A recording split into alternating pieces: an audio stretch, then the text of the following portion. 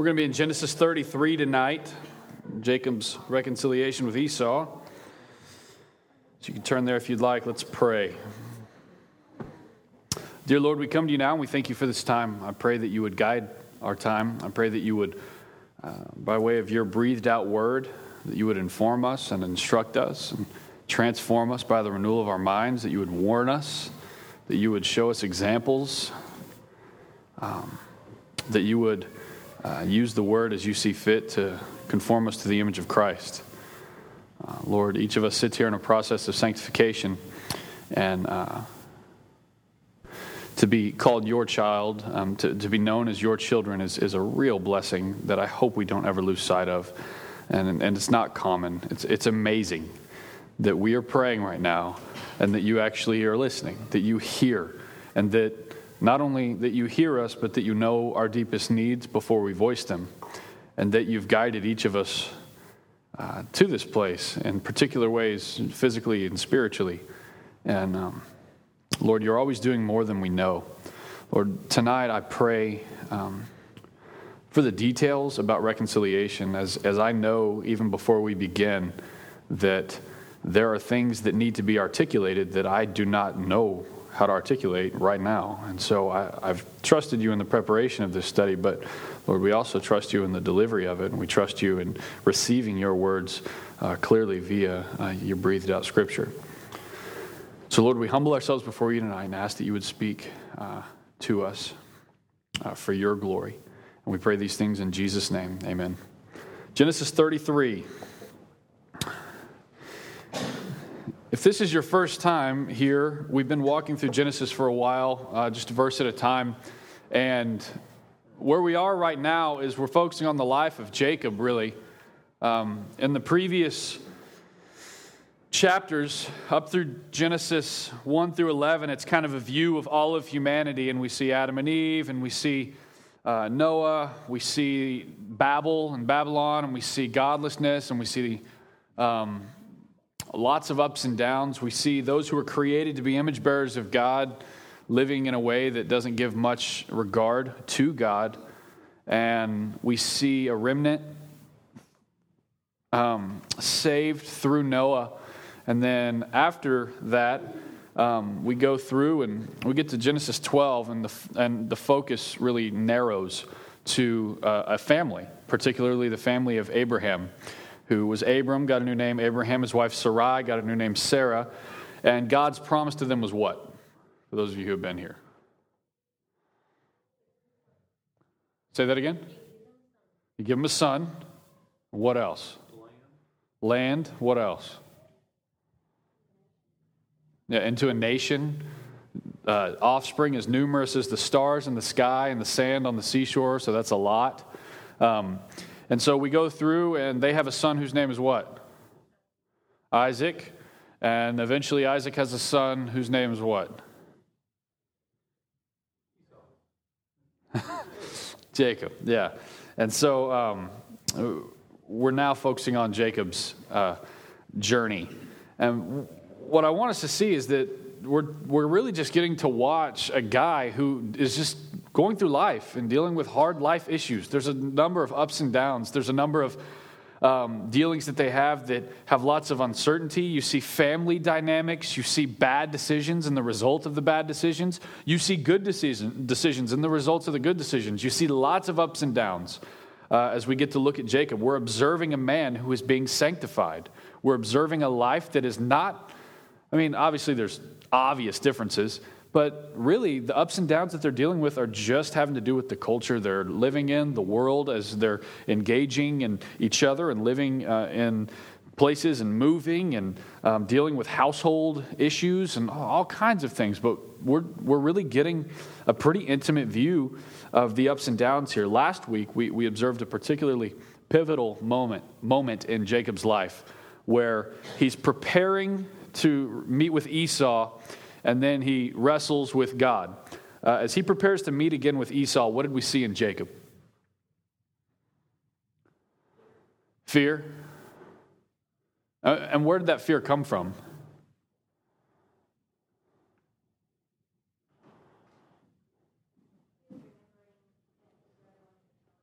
Yeah, last time he saw Esau was actually comforting himself by saying, I will kill my brother. That's how he was comforting himself. So that's bad, and that would cause fear in lots of people. What else caused fear in Esau as far as the reuniting with his brother, fear in Jacob as he reunites with Esau?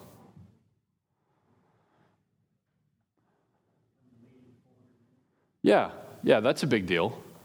He's here we have Jacob kind of sucking up and sending gifts ahead of him.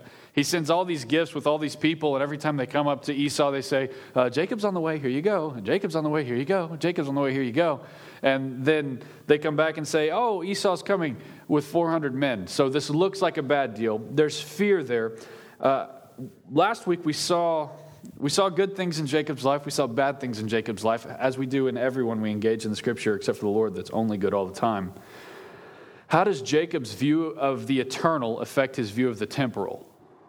What are some things that we saw and how he dealt with temporal issues that you saw clearly affected by his eternal views?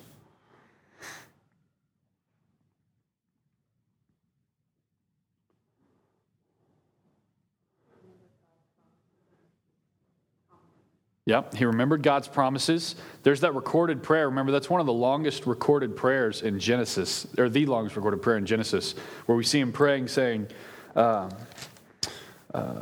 O God, my father, of my father Abraham, God of my father Isaac, O Lord, who said to me, return to your country and go to your kindred, that I may do you good. I am not worthy of the least of all the deeds of steadfast love and the faithfulness that you have shown to your servant.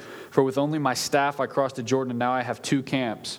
We see him making these hard decisions, and what we're seeing is he willing to suffer loss for the sake of obedience and putting God's glory on display? Yes. He's willing to suffer loss. But it looks like weakness in a lot of moments. What have we learned about Jacob thus far? What are just the things that, as we have looked at Jacob in the last few weeks, what are the things that jump out to y'all? One of the things from last week I noticed is that at first he tried to solve all of his problems with his hands or his own mind. Yep. And so even from the time he had to leave his house, all the way up until he's wrestling with God, he's trying to take things in his own control. So God kind of brought him the long way around. Yep. Yeah. So he finally learns when he's contending his name to Israel, when he comes under obedience, but it took him a long path. Yeah. And what are some things he still struggles with? Even though he's wrestling with God and making hard decisions for the good of his family, what are some things he still struggles with? Boldness. And if you struggle with boldness, what is that a sign of other things you struggle with? Pride. Yeah, rather than reading, as we dive more and more into this unbelievable narrative, we don't find these total weirdos that are completely hard to relate to. Jacob's probably fairly, no one in here has 4 wives, but he's probably pretty easy to, the ups and downs, uncertainty, what's he going to do? Well, he was doing so good, but then he looks like a pansy over here. He's not bold here, he was bold here. Why would God allow his child to wrestle with him and prevail? Give him confidence? Give him a limp? Well, why would he give him a limp? What's the limp do? Yeah, don't forget, I could have ended you, and I can end you at any moment. Yeah, perseverance, what else? Mercy. What else? Confidence, fortitude, masculinity. Got his man card back. End of himself, absolutely. Okay. Last week we ended with a few verses. One is James 1:12. You don't have to turn there, just listen.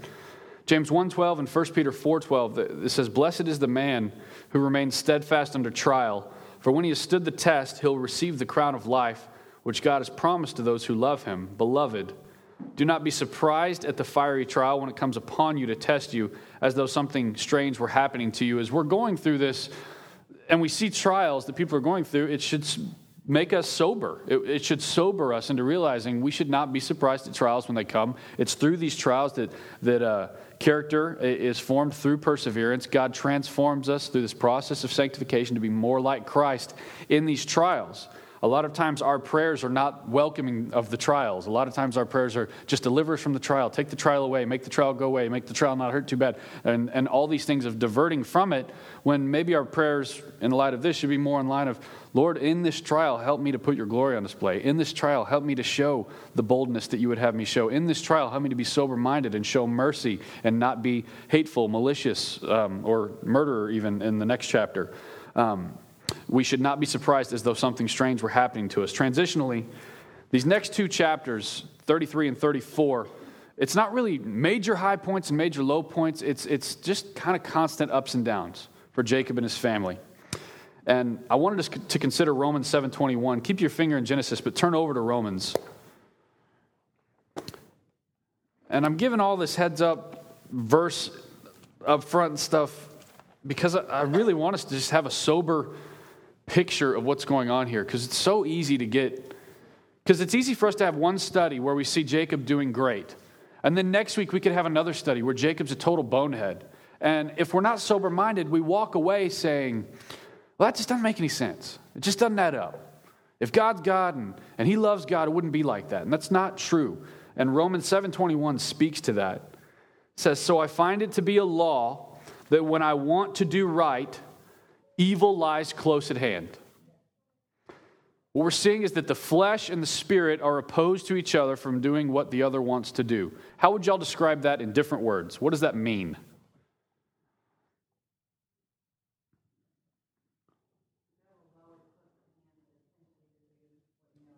Okay, and when particularly?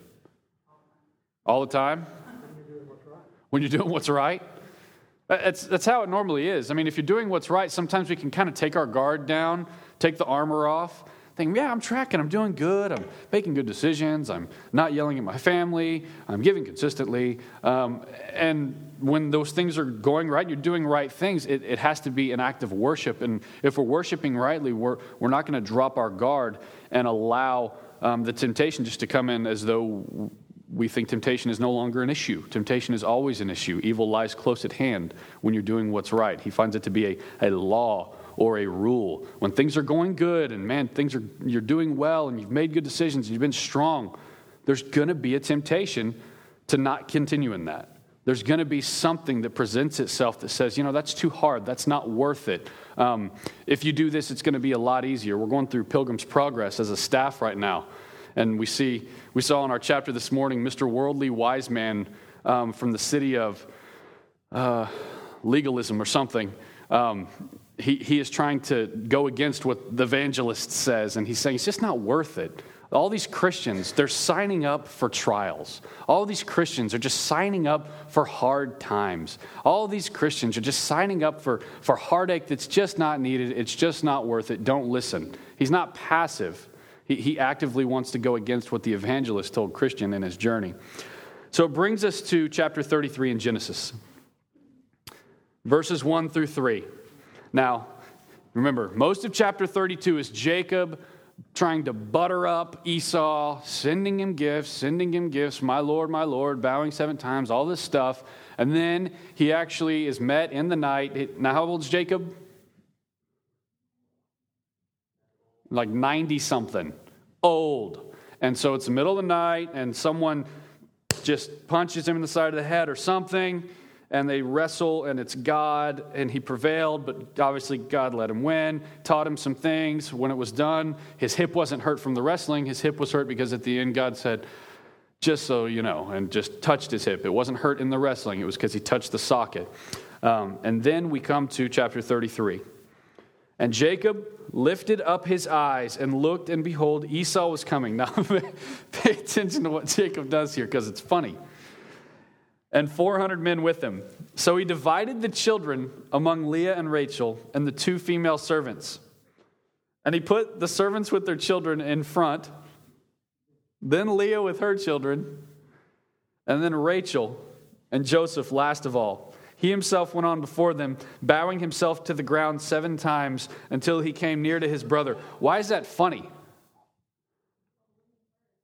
Yeah? Yeah. Again, high and low points here. What does this show that Jacob is still showing in his household? Favoritism. Absolutely. It's inevitable. He takes, do you remember the servants' names? Anybody? Zilpah and Bilhah. Zilpah and Bilhah. He's looking at his family. He's looking at 400 men in Esau, who last time he saw him was plotting to kill him. And he went ahead of him. It said that he went ahead, so at least he did that.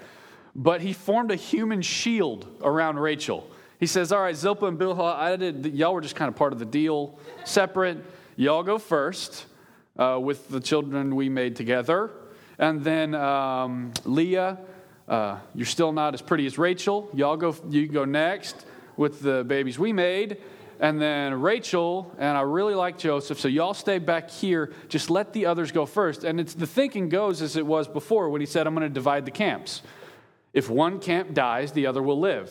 And so he wants to make sure that Zilpah and Bilhah would die first, and then Leah, and then Rachel. It's favoritism. It's funny, and it's horrible, and it's awkward, because he shouldn't have 4 wives anyway. I mean, this is the problem from the get-go. He's still, as a believer, there's still a sense of you will reap what you sow to a degree on earth. So he still has 4 wives. There's still issues and heartache that he's going to deal with there because he didn't go according to God's design. And here we see favoritism, and here we see because of favoritism there is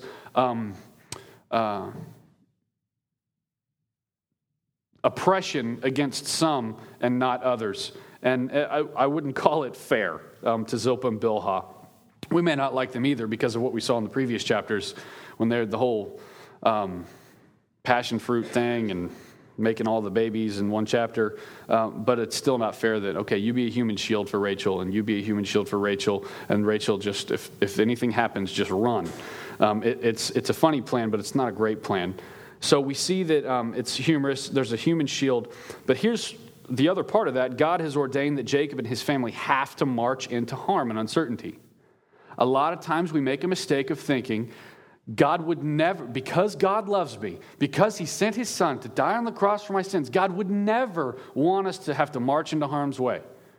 And here we see it's God's plan very much that he has to see Esau. God was the one who called him away from Laban's house. God is the one who told him where to go. And to go where he has to go, he has to encounter Esau. And he has to do so with his family. And he goes out ahead of them. But he has to encounter the hard time. God doesn't just say, oh, don't worry, Jacob, I'll make Esau forget where he is or who you are, or you won't have to encounter him. He says, no, you're going to march forward and you're going to lead the way. Verses 4 through 5. But Esau, and get this, but Esau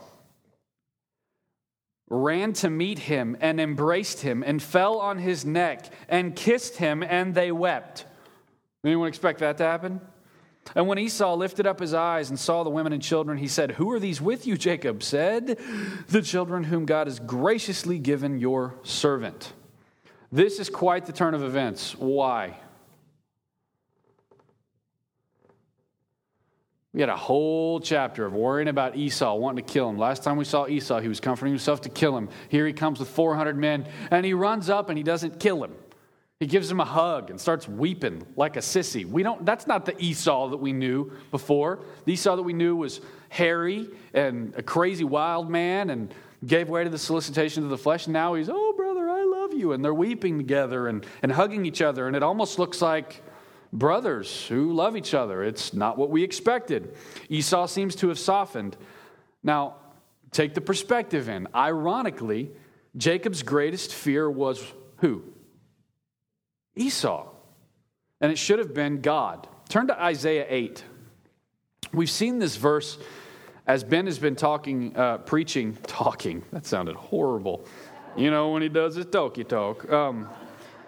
As Ben has been preaching on being hated by the world. This is a verse that came up in the first week or two. Isaiah 8, verses 13 through 14. And it says, we'll just start in verse 11. For the Lord spoke thus to me with his strong hand upon me, Isaiah 8, verse 11, and warned me not to walk in the way of this people, saying, do not call conspiracy all that this people calls conspiracy, and do not fear what they fear, nor be in dread.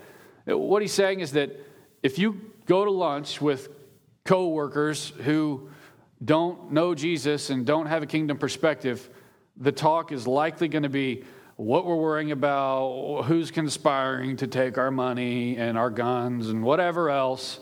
We don't call conspiracy what other people call conspiracy, and we don't get wrapped up in worldly things like that. Rather, verse 13, but the Lord of hosts, him you shall honor as holy. And look what it means to honor him as holy. How do you honor God as holy?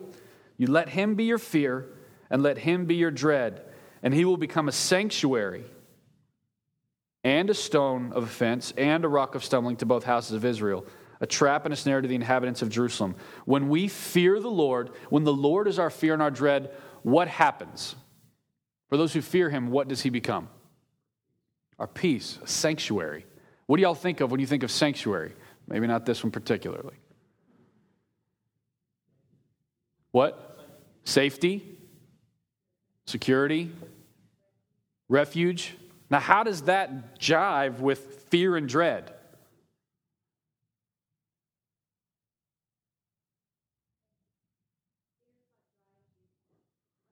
Yeah, if our fear and dread is not the Lord, then we're not driven to him, because he's the only one that can be a sanctuary from himself. Much like when Jacob wrestled with him, God's the only one that could help Jacob win against God. Does that make sense? Did that make sense? I actually don't know. It's kind of like with your parents. You're taught to fear your parents. Yes. Because you're supposed to be afraid of them, if you understand that Yeah. when you are in a proper form of fear of them, that they are teaching those things to protect you Yeah. and to put a hedge around you to keep you the world from afraid of you. Yeah. Same with God. We have a healthy fear of him because we know ultimately he's doing that to put boundaries around us to protect us. Yes. Yeah, when my child ends up on a playground somewhere and has this opportunity to sow to the flesh or sow to the spirit, I'm hoping that my child fears what I have communicated to them, particularly fears the Lord, as opposed to their friends and what their friends think is best for the occasion. And so here we just see that the Lord is saying, I'm your fear, I'm your dread, and I'm your sanctuary. But if other things are your fear and other things are your dread, you're not going to be wanting to come to me to be sanctuary until all of it falls apart and you want to complain about the way it went when all you did was really sow to the flesh as opposed to the spirit. So turn back to Genesis. Scott, also, I like to use the word conspiracy. Yeah. It ties in with Jacob because he's emotionally shadow boxing. Yep. And so a lot of our worries are things that actually don't even realize. Yeah.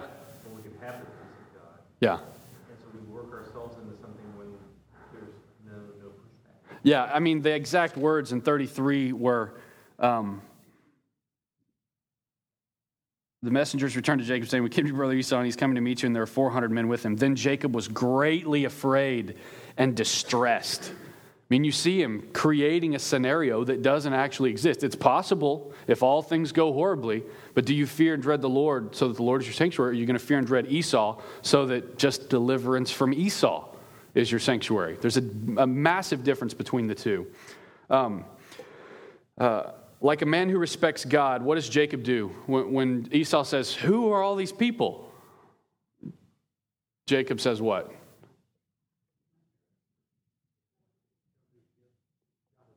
Yeah. Jacob points to God. And that's really important here. This is a good point for Jacob. When they say, where did this come from? Oh, this is God's blessing on my life. This is my family. You met Zilpah and Bilhah first, and then you met, But he points to God. It's kind of like if someone comes into your business, says, wow, what's going on here? It'd be great if your first thing was saying, well, God has blessed us immensely, and let me tell you how. Or if they come to your home, or if you're introducing your family to someone, to point to God first is not just something we do as a Christian cultural mandate kind of thing. It's because all true blessing comes from God. If it doesn't come from God, it's not true blessing. It's quite the opposite. And so here he says, the Lord has blessed me. Jacob's being light and aromatic here, and it's good. Look at verses 6 through 7. Then the servants drew near, they and their children, and bowed down. Leah likewise, and her children drew near and bowed down. And last, Joseph and Rachel drew near, and they bowed down. Now, you may have a family that is not reconciled. As we're looking at reconciliation here between wayward family members, I'm really aware that there's probably some sitting here right now that are unreconciled with family or friends or someone else. And reconciliation is a really hard thing that I don't think we're generally good at. And we don't have a natural tendency towards it. Here, it's interesting because what does the family do?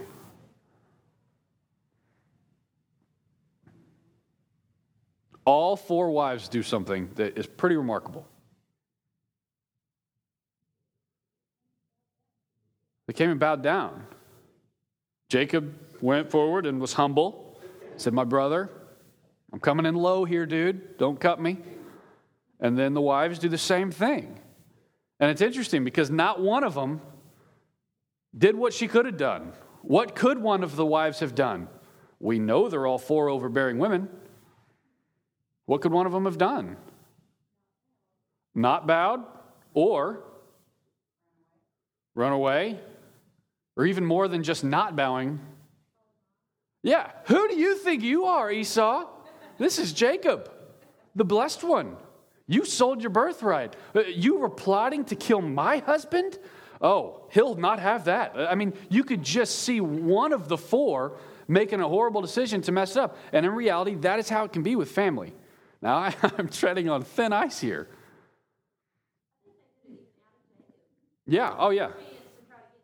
Yeah. Yeah, one of them could have said, Esau, will you please kill this chump? Yeah. This is a reality for many of us probably sitting here that you can be a spouse who puts a greater strain on the family dynamic than needs to be there. When y'all go in for Christmas time with your family and you get in the car and leave, do you immediately stir up all the junk that you just endured? You know, when you get in the car after you've been with your family and you both want to go insane, do you sow towards peacefulness? Or do you say, man, what in the world? Our families are crazy people. That was horrible. If she says this one more time, if he does this one more time, if I had to listen to this, if I had to eat this thing or whatever. I mean, there's so much you can do to sow towards discord within the family. And here, I think it's really interesting that they all come up and they all follow the lead of the leader of the family, even though, it's not obviously the ideal dynamic, but there's not a lot of discord here. And these are 2 brothers who have nothing but bad blood. There's no point where they can look back and say, like on the camel ride to where Esau was, they couldn't have said, hey, let's just focus on Christmas of 2003. Remember that one? That was a good one. Let's just focus on that. They don't have anything to point back to that's not really bad. I mean, from the get-go, Jacob was grabbing his heel on the way out of the womb. It was strife and discord from the beginning. It was enmity by God's design in the womb. And so this could have turned out a lot different had one of the family members or children, his sons are also really hot-headed. We're going to find out in the next chapter. So it's amazing that not even one of his sons went up and just punched Esau in the nose, because they were pretty bad dudes, as we'll see in the next chapter. I think it gives us insight into we can each play a role within our own families or our own friendships to stir up discord or to encourage and promote peace and unity. And the words that we use and the responses that we have will do one or the other. And we should encourage our spouses in a like manner to not be divided where we are fostering an environment of enmity and strife, especially between family, especially between believers. And that can obviously happen between believers, as we'll talk about later. So don't be a bigger strain on something when you could be sowing towards the fruitfulness of love, joy, peace, and patience, things like that. So this may be a situation that's familiar to some of you. You may have no desire to even be reconciled to those whom you are not squared with. You may be sitting here and thinking, yeah, I'm not reconciled with this person, and I don't even want to be reconciled with that person. Which I want to spend some time there tonight. Because what reasons did Jacob have not to want to be reconciled with Esau? Huh? You tried to kill me. That's one. What else? His pride? Yeah? Yeah? Why else? There's lots of reasons. He had what he needed. Yeah. Why would Esau not want to be reconciled with Jacob? Yeah, you little swindler mama's boy. You took my birthright. I mean, we could spend the rest of our time tonight coming up with lists of why they wouldn't want to be reconciled. But the reality is I believe that reconciliation is largely misunderstood. And I really hope that these next few verses help to shed biblical light on the way that we should respond. Because if you're sitting here and you have other people that you're holding a grudge against, if you're sitting here with a record of wrongs against someone, or if you're sitting here without any desire to be reconciled to someone to whom you really need to be reconciled, I would offer that's not a biblical approach. And that's really hard. Because you might be thinking, you don't know what they did to me. No, I don't. But I know what we've done to God, and I know what he did in the way of reconciliation. I know that he has set the standard for what we're supposed to follow. And so we're going to talk about that in these next few verses. And I've really prayed ahead of time that this would be sobering and humbling to those of us who need to hear this. What is an irreconcilable difference?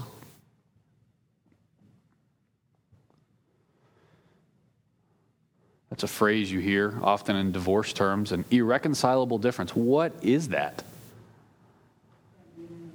Can't meet in the middle? Agree to disagree?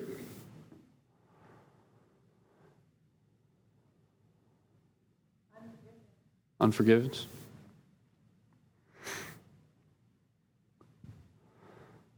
What makes something a scenario or a deed irreconcilable?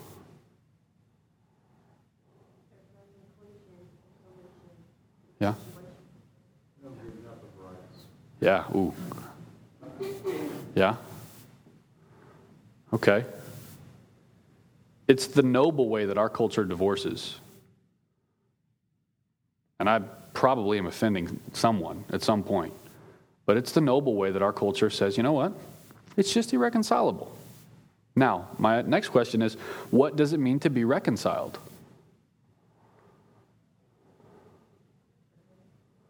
Say that again?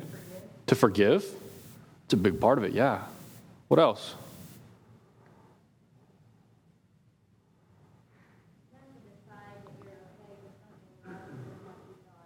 Yes. Yeah. If the only thought of reconciliation that you have is, okay, as long as all my terms are met, we're reconciled, that doesn't normally lead to reconciliation. You're at odds in the first place. So if you're going to have to settle for something less than what you may have thought was ideal. What else? What else is reconciliation? To restore. And what does that restoration look like?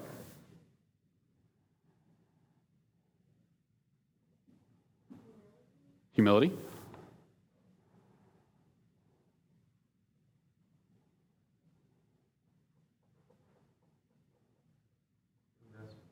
Huh? Investment? Yep. To rebuild. And what is it that usually needs to be rebuilt? Trust. Respect.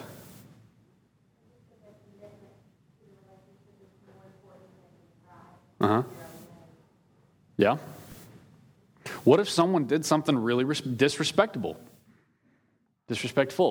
and disrespectable? What if they did something that was really horrible?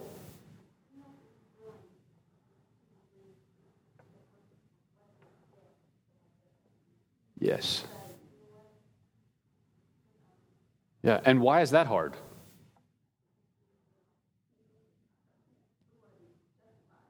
Yeah.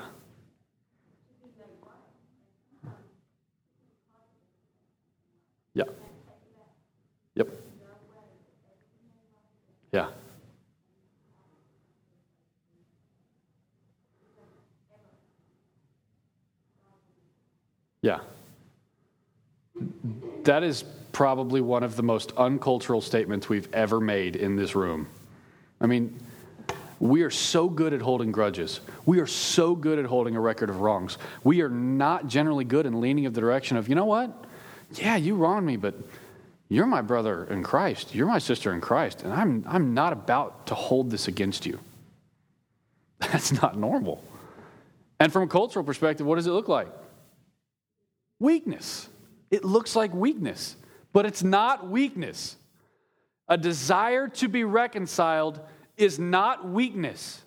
It doesn't mean you're less of a man or less of a woman if you have a desire to be reconciled, even if you've been horribly and greatly wronged. It's not weakness. Everything inside of me wants to say, that's weakness. I'm not about to let them chump me. I'm not about to let them make me look like an idiot who didn't know what I was thinking, or I'm not about to let my words be twisted, or it looks weak, but it's not weakness. Look at verses 8 through 11. We're going to look at some details here. Esau said, "What do you mean by all this company that I met?" I mean, he's really sensitive. It's funny. What do you mean by all this company that I met? Like, did you think I was going to do something to you? Like kill you the last time we talked with 400 men? Jacob answered, "To find favor in the sight of my Lord." I mean, he calls him my Lord. He looks like a sissy. He does. And he is in a sense. Yeah? Yeah? Yeah? Yeah. Yeah. Yeah. Yeah. That is exactly true. And he's a sissy. Like, you're right. Everything you just said is right. Like, yes, it's probably mean to call him a sissy, a little harsh. But that's exactly right. He is coming in low. He is willing to suffer loss. He also has issues with boldness and being passive and not making good decisions for his family, while at other times he does make great decisions for his family. There's ups and downs here. It's not perfectly yes or perfectly no. So here he says, my Lord. And in verse 9 he says, "But Esau said, I have enough, my brother. Keep what you have for yourself." Jacob said, "No, please. If I have found favor in your sight, then accept my present from my hand. For I have seen your face, which is like seeing the face of God." Esau? Really? "And you have accepted me. Please accept my blessing that is brought to you, because God has dealt graciously with me. And because I have enough." Then he urged him, and he took it. Have you ever seen someone try to give someone something and they didn't really want to give it away? Like your kids probably do it. Like, here, you can, like, they're getting in trouble. Okay, you give that toy back. Okay, here, you want the toy? And then, like, one of the kids gets distracted and they kind of just walk away with the toy and try to, they didn't really want to give it away. Here, Jacob really wants to give Esau some gifts. Why do you think Jacob compares Esau's face to the face of God?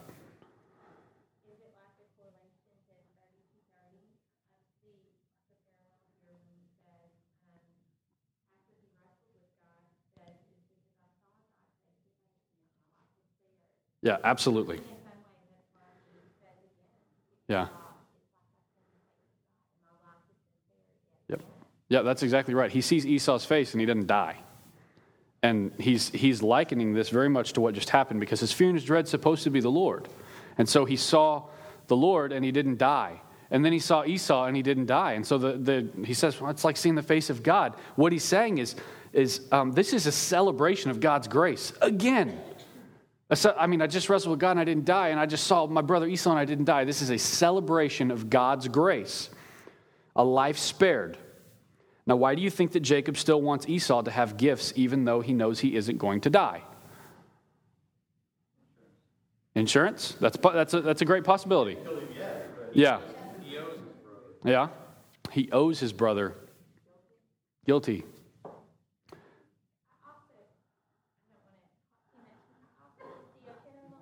Hmm?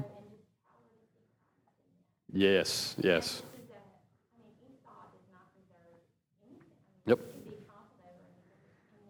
Yeah. Yeah. Absolutely. Yeah. Yeah, this is a right response for Jacob. This is something that should be happening in him because of God's work to transform Jacob to be more like Christ. And we're going to see it at the end of this when we go to 2 Corinthians. But where there has been sin, there may also be need for restitution. Where there has been wrongdoing or sin, there may be need for some sort of restitution. It may not be perfect. Restitution is one of those things that's never really perfect. I mean, someone could lose their life because of another person's bad decision, and just because you get millions of dollars doesn't mean, oh, okay, well, that's even. Restitution, no matter how great it is often less than perfect. Always less than perfect. But where there has been sin, and where a wrong has been done, restitution is appropriate. It's appropriate that he's given Esau gifts here. The favor that he's been shown, the grace that he's been shown, he swindled his brother out of his birthright. He was dishonest in his dealings with Esau. Now, Esau is fleshly. Esau does not have the work of the Spirit in him. He's hated by God. Jacob's making right or wrong by providing restitution. Why would Jacob deal graciously with Esau? We just stated it. Because God has dealt graciously with him. We should deal more graciously with others if we have an awareness of how graciously we ourselves have been dealt with. And this is a really important factor when considering reconciliation. When we see our own sin more clearly, and we're more gracious to those that. Yeah. It's like that Mephibosheth concept. He was carried to the table, totally undeserving, seated at the table of the king. Like you can't offend him. You've heard Ben say that. It's like you can't offend. You could say, you're a loser and don't deserve to be here. You're like, I know I don't at all. You're horrible. You don't know how horrible I am. I could tell you things that would blow your mind. It's a low view of self and a high view of God that changes our view towards each other. And it's important in considering with reconciliation.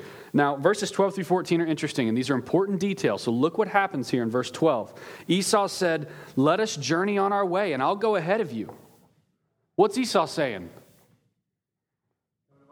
Come on, brother. Brothers don't shake hands. Brothers got a hug. Let's go on. Journey on our way, and I'll go ahead of you. But Jacob said to him, my Lord knows that the children are frail, that the nursing flocks and herds are a care to me. If they're driven hard for one day, all the flocks will die. It's a bit of an exaggeration. Let my Lord pass on ahead of his servant, and I will lead on slowly at the pace of the livestock that are ahead of me and at the pace of the children until I come to my Lord in Seir. What is Esau's idea of reconciliation? Yeah, let's live life together, you and me. Now, what is Jacob's idea of reconciliation? Yeah, glad we're square, but we're not moving on together. We're reconciled, but we're not buddy-buddy.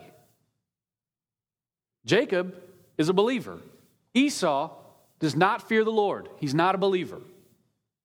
So what we're seeing here, this is important. We're seeing reconciliation, but that doesn't mean we're going to partner up and be teammates and move together in every way and make it all right. And we live together and we move together and we'll share our flocks and we'll share our bank accounts. No, that would be a bad decision for Jacob. But they're reconciled. Sometimes we think that reconciliation can only happen if everything's perfect. And that a lot of times keeps us from desiring reconciliation. It'll never be the way that it was. There's no point in it. There's absolutely a point in it. It puts God's glory on display. It won't be the way it was. It'll likely never be the way it was. Because by some part, the way it was a facade in the first place. Or you would have persevered through the hardship as opposed to dividing and going opposite ways. So what you'll end up with afterwards, you can be reconciled, but they're not partnering. There's a believer and an unbeliever. It may happen with two believers. We can be reconciled, but it's not like we're going to just go into business together. We can be reconciled, but maybe we're not going to have dinner every week. Not buddy-buddy. What if Jacob refused reconciliation? What would he be guilty of? What if Jacob was like, Esau's coming, he's got 400 men, that jerk is still violent? No. Jacob at that point would be guilty of giving way to the solicitations of the flesh without regard to eternal matters. The same thing his brother Esau was guilty of when he sold his birthright for a bowl of red stew. When Esau sold his birthright for a bowl of red stew, he gave way to the solicitation of the flesh, what felt good, without any regard to eternal matters. And if Jacob right now was to look at Esau and say, I'm not going to be reconciled with you, he's giving way to the solicitations of the flesh without regard to eternal matters. It's, I don't care what God's done for me. I'm not doing it for you because you're a jerk. He'd be guilty of the same thing his brother was, his brother who hates God.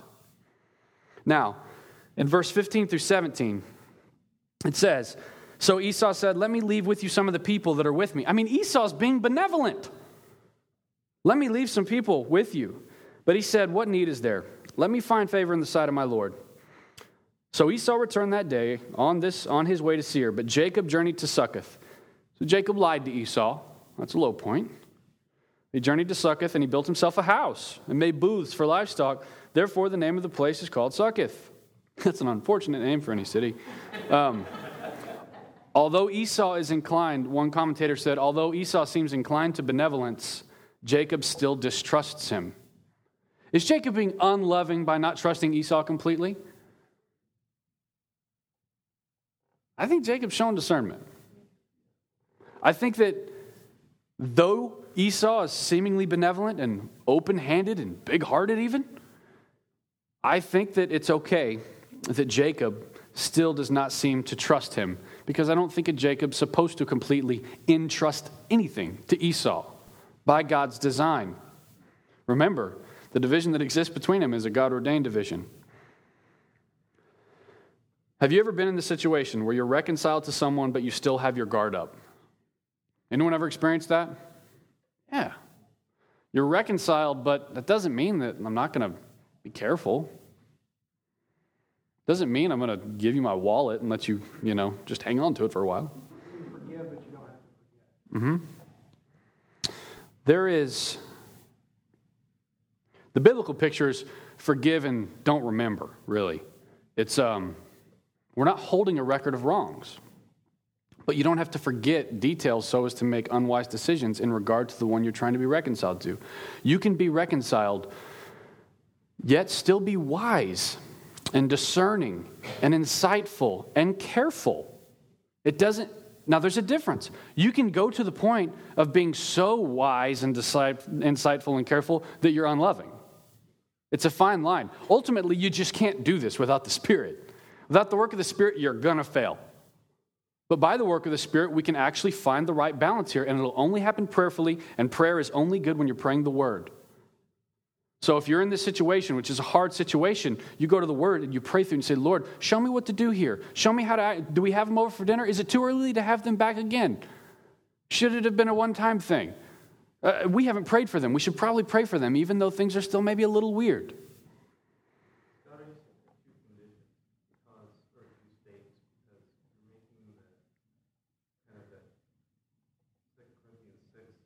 Mm-hmm. Mm-hmm. You're saying that it's different to reconcile somebody believer to believer versus believer to unbeliever.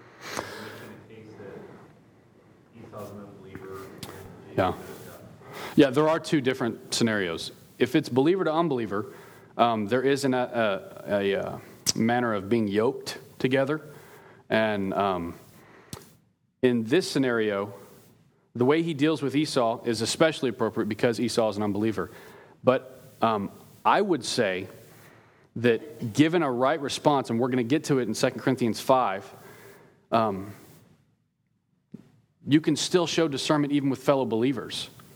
Because in Romans 14 it says that there are different beliefs within the same faith. So there's times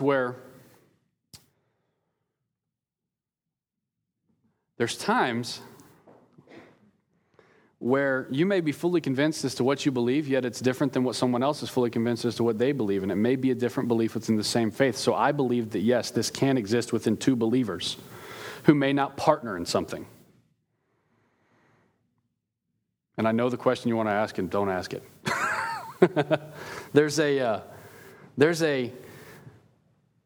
I mean, there are other people of faith in this town that we're not likely to partner in ministry with. But I'm not going to call all of those I would never call all of those that I would not partner in ministry with faithless. I'd never do that. I think that's a large overstatement. But I would say that some who profess to be of faith in this town are not of faith in every other town. One of the things we saw in Pilgrim's Progress this morning was that the town of morality has its own church, and a lot of people like to go there. Here, I think that because there are different beliefs in the same faith, the point is don't say you need to be more like me or you need to be more like me. The point is saying, no, focus on Christ. That's what he was saying in Romans. The Jews are looking at the Gentiles and the Gentiles are looking at the Jews saying, you need to be more like us. You need to be more like us. And the point is, focus on the Lord and submit to Christ and do it wholeheartedly. Do not be wishy-washy in your beliefs. Be fully convinced as to what you believe. Do not be wishy-washy. And when you're fully convinced as to what you believe, you'll have better insight into how to do this and how to move forward when it's hard and difficult to make those decisions, especially when it's someone you're trying to be reconciled with. I just had a thought, one other reason why Jacob may not have wanted to be in community per se or close proximity with Esau, because he just left Laban, whom they had been with for all these years, and Laban was an unbeliever. Yep. He kept infiltrating their family. This God, they've been deceiving him. And so maybe Jacob decided, finally, this is my opportunity to get away from pagans and saturate my family with God. Yeah. And Which we'll get to next week. yes. Yeah. Well, Yeah. I'm not, No, they worship the Lord, yes. and then, but what I'm saying is not being with Esau, who's my brother, and all start interviewing here. There's all these people that would maybe have his desire, not always, is to maybe try to remove himself to people who are going to not worship the one true God. Yeah. He's wrestled with God and Yeah. Yeah. Yeah, absolutely. Turn over to 2 Corinthians 5. We'll finish this chapter next week and move into 34, which is really awkward to read out loud. But turn to 2 Corinthians 5, and we'll end with this. And again, we will talk about the end of this chapter a little more next week.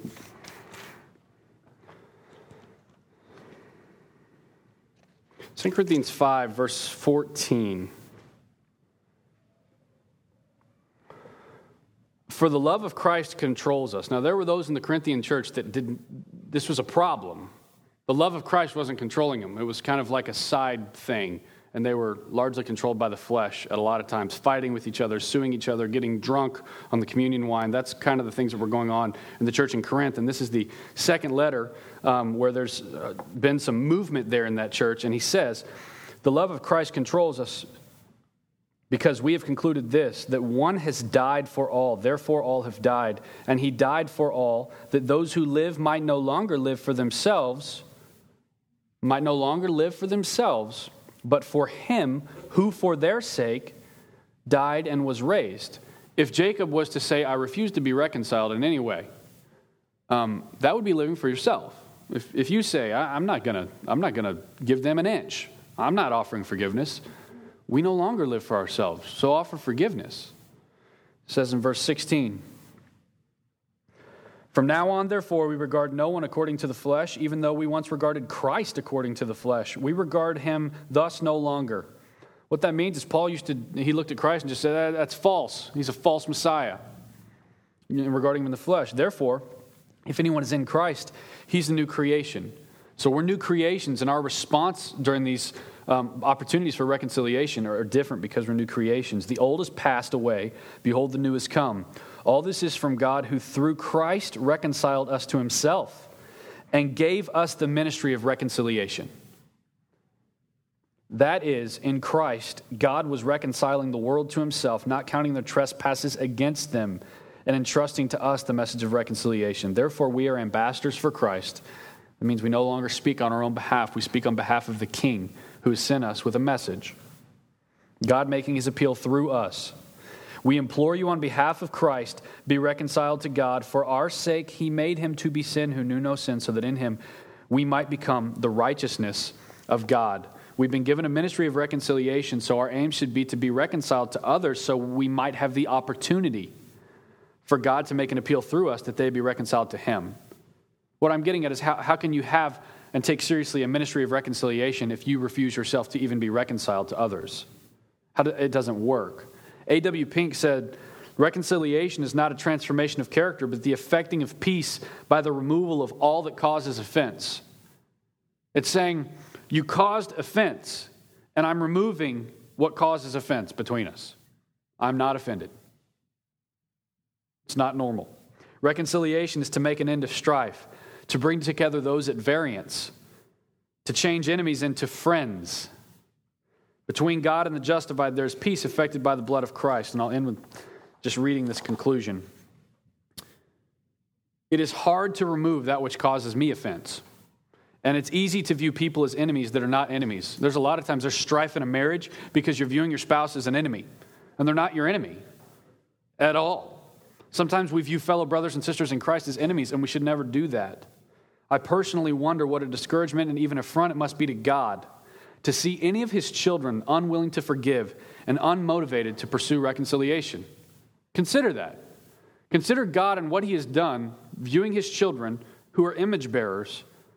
Consider what it must be like to view them being unwilling to reconcile and unmotivated to forgive.